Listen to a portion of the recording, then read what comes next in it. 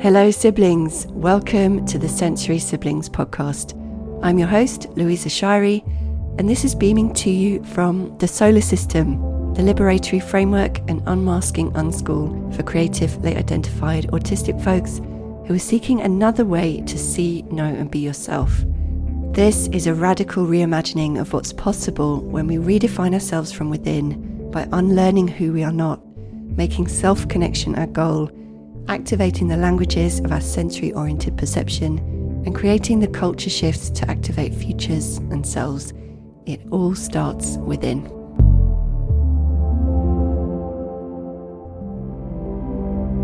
Hey siblings! So in the last episode, I defined unmasking as remaining unseen, whether or not you are being yourself, and how the goal of unmasking is not to be seen by others or within dominant culture, but to create the structures in your own thinking and in your own life and relationships that enables sustained self-connection. And there is an episode all about what self-connection means, and I'll dive deeper into that then. But self-connection, just briefly, really means that you are connected to the moment, to the experiences that you're actually having. You're focused on what you're doing, and in that doing, you aren't disconnecting from yourself. You're still connected to your internal source of energy. And as I said, I'll do a podcast episode about it, but if you do have any questions, let me know and I'll try and answer them in that episode.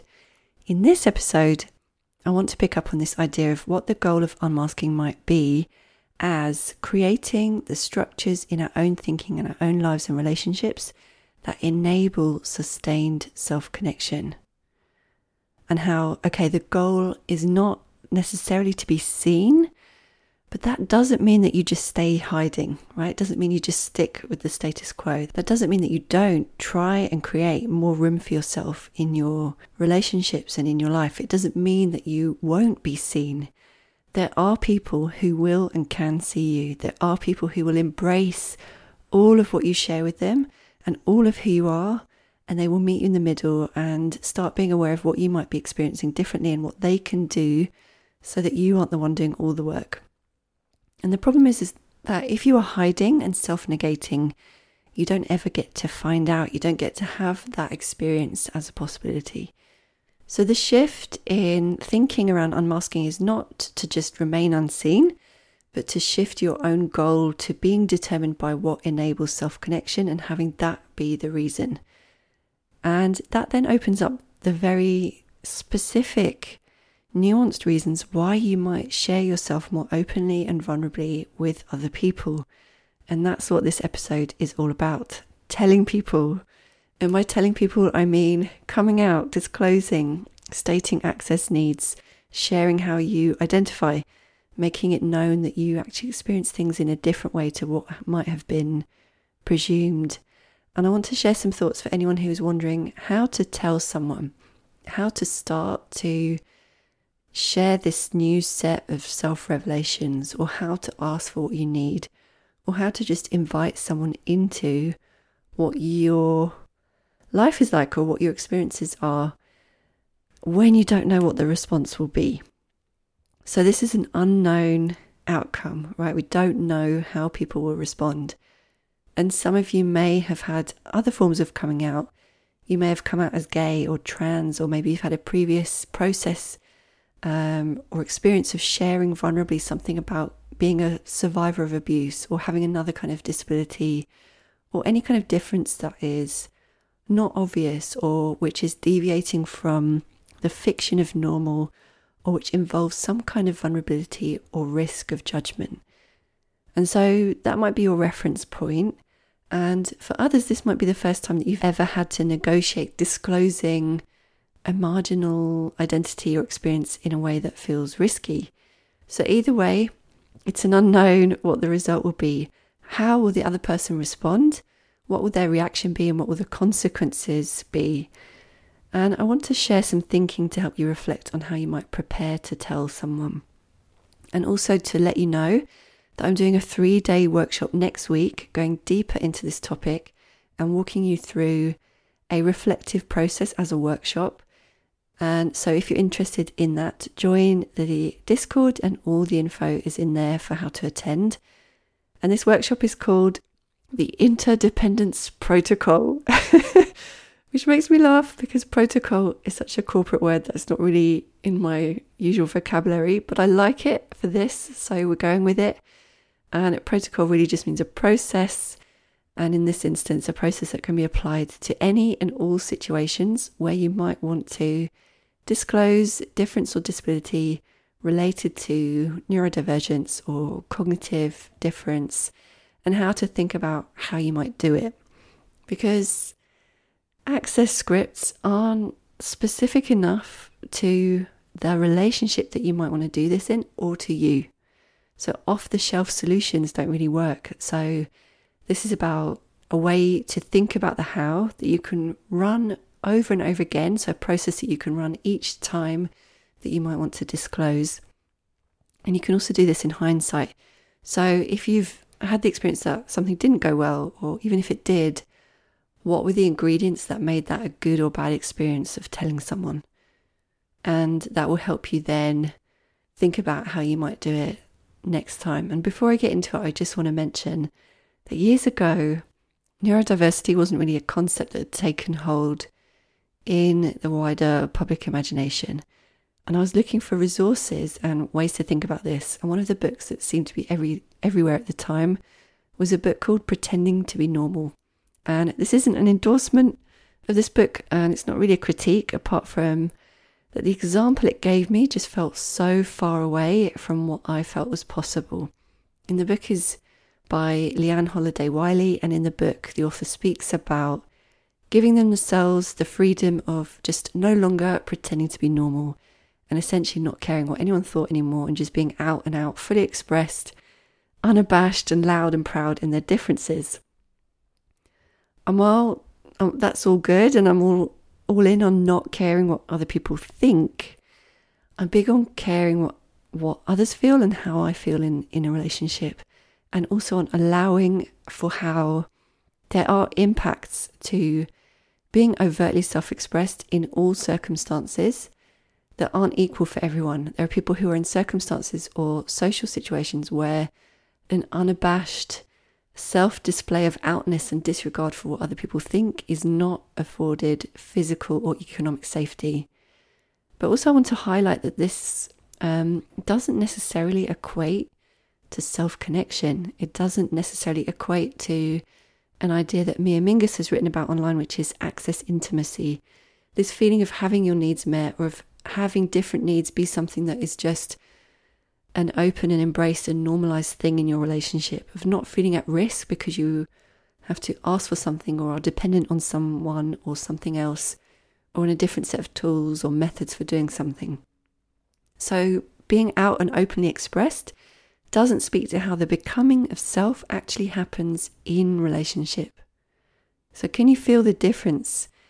So you can feel how there is unmasking in this kind of old school sense of I can act and do and say and be what I want, versus unmasking or disclosing as an increase in the connection that you have with another person, as a form of intimacy, as a relational experience that is afforded by an increase in how much you are able to stay in self-connection, and therefore how much connection you're able to have with another person.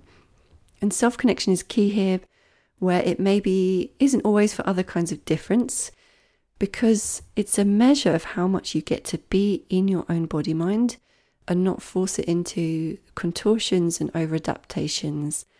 Those are what create disconnects. And so self-connection is a measure of whether you are having your relational needs met. And if you're being yourself and it doesn't result in an increase in your self-connection and connection with others, then what is the point, really? So if it's not about those things, then is there another motivation that doesn't actually serve you? Like wanting to feel special, needing to feel different, needing to use this as a way to feel significant or special. And I can say this to you because it has at times been that for me in the past.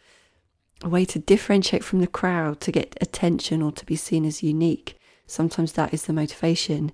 And so even if there's a little bit of that in there for you, then you know that, okay, my sense of self-worth, my sense of self-connection might be lacking, and I'm trying to meet that need by being important or different in someone else's eyes. Okay, so telling people is an intimate and vulnerable thing to do. It contains risk because of what is at stake, which is a positive, mutually beneficial relationship with another human being and an increase in self-connection and connection with them, which is also an increase in interdependence, which is how we're all enabled and extended and made possible through each other and the planet. And I'll speak briefly now about the interdependence protocol. Interdependence is a word that is really in recognition of how independence is really an ableist myth that temporarily abled people use to feel acceptable or normal or important. I've noticed this term, temporarily abled, being used now, and I love it. It speaks to how we're all precariously enabled through the tools and relational structures around us, and to how dependence really just means having needs that are under-resourced or unusual or stigmatized. Dependence is often seen as deficiency and as an individual lack or incompleteness, whereas independence is seen as desirable and worthy and good, when really both are just a question of whose needs are being met by the collective or not, and how are those needs being judged. All right, so interdependence protocol. This is all about how to disclose difference or disability in ways that lead to an increase in both self-connection and connection with others, that create interdependence through affording you the structures and ways of doing and ways of being with others that allow for self-connection, but that also create more visibility, more agency, and more energy. And everyone benefits from interdependence. So how I want to invite you to think about this question of telling people is to think of a specific example. So what is a specific example that you can have in mind as you're listening? A person that you want to tell that would make a difference in your life and you're wondering how to go about it. So this is what I want to offer. The degree to which you feel safe and able to tell someone is the degree of preparedness you have in yourself to deal with the potential responses or the potential consequences. Okay, so this puts it in your control. It's how ready, how prepared are you to deal with the potential responses or consequences, which you won't know what they are until after you've done it. So you have to work with the potentials. And this preparedness, is that a word? This ability to be prepared is all in your power. Okay, so if you aren't prepared enough yet in the categories that I'm about to share, then you still have work to do, and that's good, that's okay. All right, so here are the 4 categories to assess, to find out, okay, where is the risk for me in this particular scenario? So 1 is material risk. This is a risk to a job or another kind of material safety. So are you prepared and in a position to take that risk? And the answer might be no, and the answer might be never. And legally, there shouldn't be any risk if it's a job. But it doesn't always pan out in ways that are easy to legally protect and pinpoint as prejudice. It might be that you work with one other person, and so a lot of your comfort at work hinges on their personal thoughts about you and how they react, that maybe go beyond legal protections for workplace disclosure, and it's just more about how you then feel at work. Another one is relationship risk. So just to be clear, no amount of preparation can sidestep the fact that there is always risk and vulnerability involved in building trust in a relationship. So we can't just prepare this away completely. We can only reflect on the degree and what is at stake. And then the next one is self-relationship. Are you solid in your self-esteem and self-relationship in a way that no matter what another person's response is, it's not going to rock your sense of self-worth or self-acceptance? So if your sense of self is tied to what other people think about you, then you know you have work to do here. And then finally, what's the growth required of you? How much will having this conversation put you into an unknown? How much is it asking you to step up to a new level of assertiveness or vulnerability or willingness to be seen or maturity to deal with what happens? Where do you feel uncomfortable about doing this? What feels like okay, I'm holding my own hand through this process, and I know it's going to feel hard simply because it's new and I don't know what will happen or how to do it or what they will say or do, but I'm still on my own side. And in the workshop, which I'm going to lead, that takes place over 3 days, just 45 minutes a day, and it's happening next week, I will get into that how. What are the variables that I might want to think about in terms of where this conversation takes place, how I phrase it, what mode of communication, how heavy or light-hearted this should be, and also the what to disclose, what to say, how to know what you even need in order to increase self-connection, how to identify what your access needs even are, or how to phrase sharing differences. What access needs do you have when you've never had anyone ask you or invite you to even consider it? And then what's the desired result? What would be the best outcome? What is their part in facilitating that result? What is the timeline that you're willing to be on while they respond and adjust? And what would you do in each potential outcome? And I'll just finish up by saying that this is all a lot easier now than it was 10 years ago or longer. And so whenever you encounter a difficult or negative response, know that they're just behind on a social timeline and maybe they'll catch up. Meanwhile, you've just stood up for what you need and who you are and given them an opportunity to grow their awareness. And it gets easier and easier, and you don't have to tell anyone or everyone. And it doesn't have to be at the level that you see me doing it. To be honest, for me, it's only because that makes sense to speak to you and to have these conversations. There is no right or wrong way. There is only the question of whether this affords you more agency, more visibility, more energy, more self-connection in your relationships while at work or wherever else. Okay, so join the Siblings Discord for all the information about the workshop. And if you're listening to this after the date, after the workshops have ended, you can still purchase it and access all the replays and the resources. All the info is in the Discord. And I will talk to you next week. Thanks for listening to this week's Sensory Siblings podcast. Head over to solarsystems.xyz where you can join the Plus Siblings Discord server and discuss the topics explored with other listeners. And if you're ready to go deeper into activating your future self, I want to invite you to join my 6-month unmasking unschool called the Solar System Plus Siblings. You're going to unlearn the habits of self-negating, then create self-esteem, self-clarity, and the self-belief to model the social esteem that will create culture shifts, first in yourself, and then rippling out into everything you do and beyond. Head over to solarsystems.xyz/siblings, where you can join the Solar System Plus Siblings, and I will see you inside.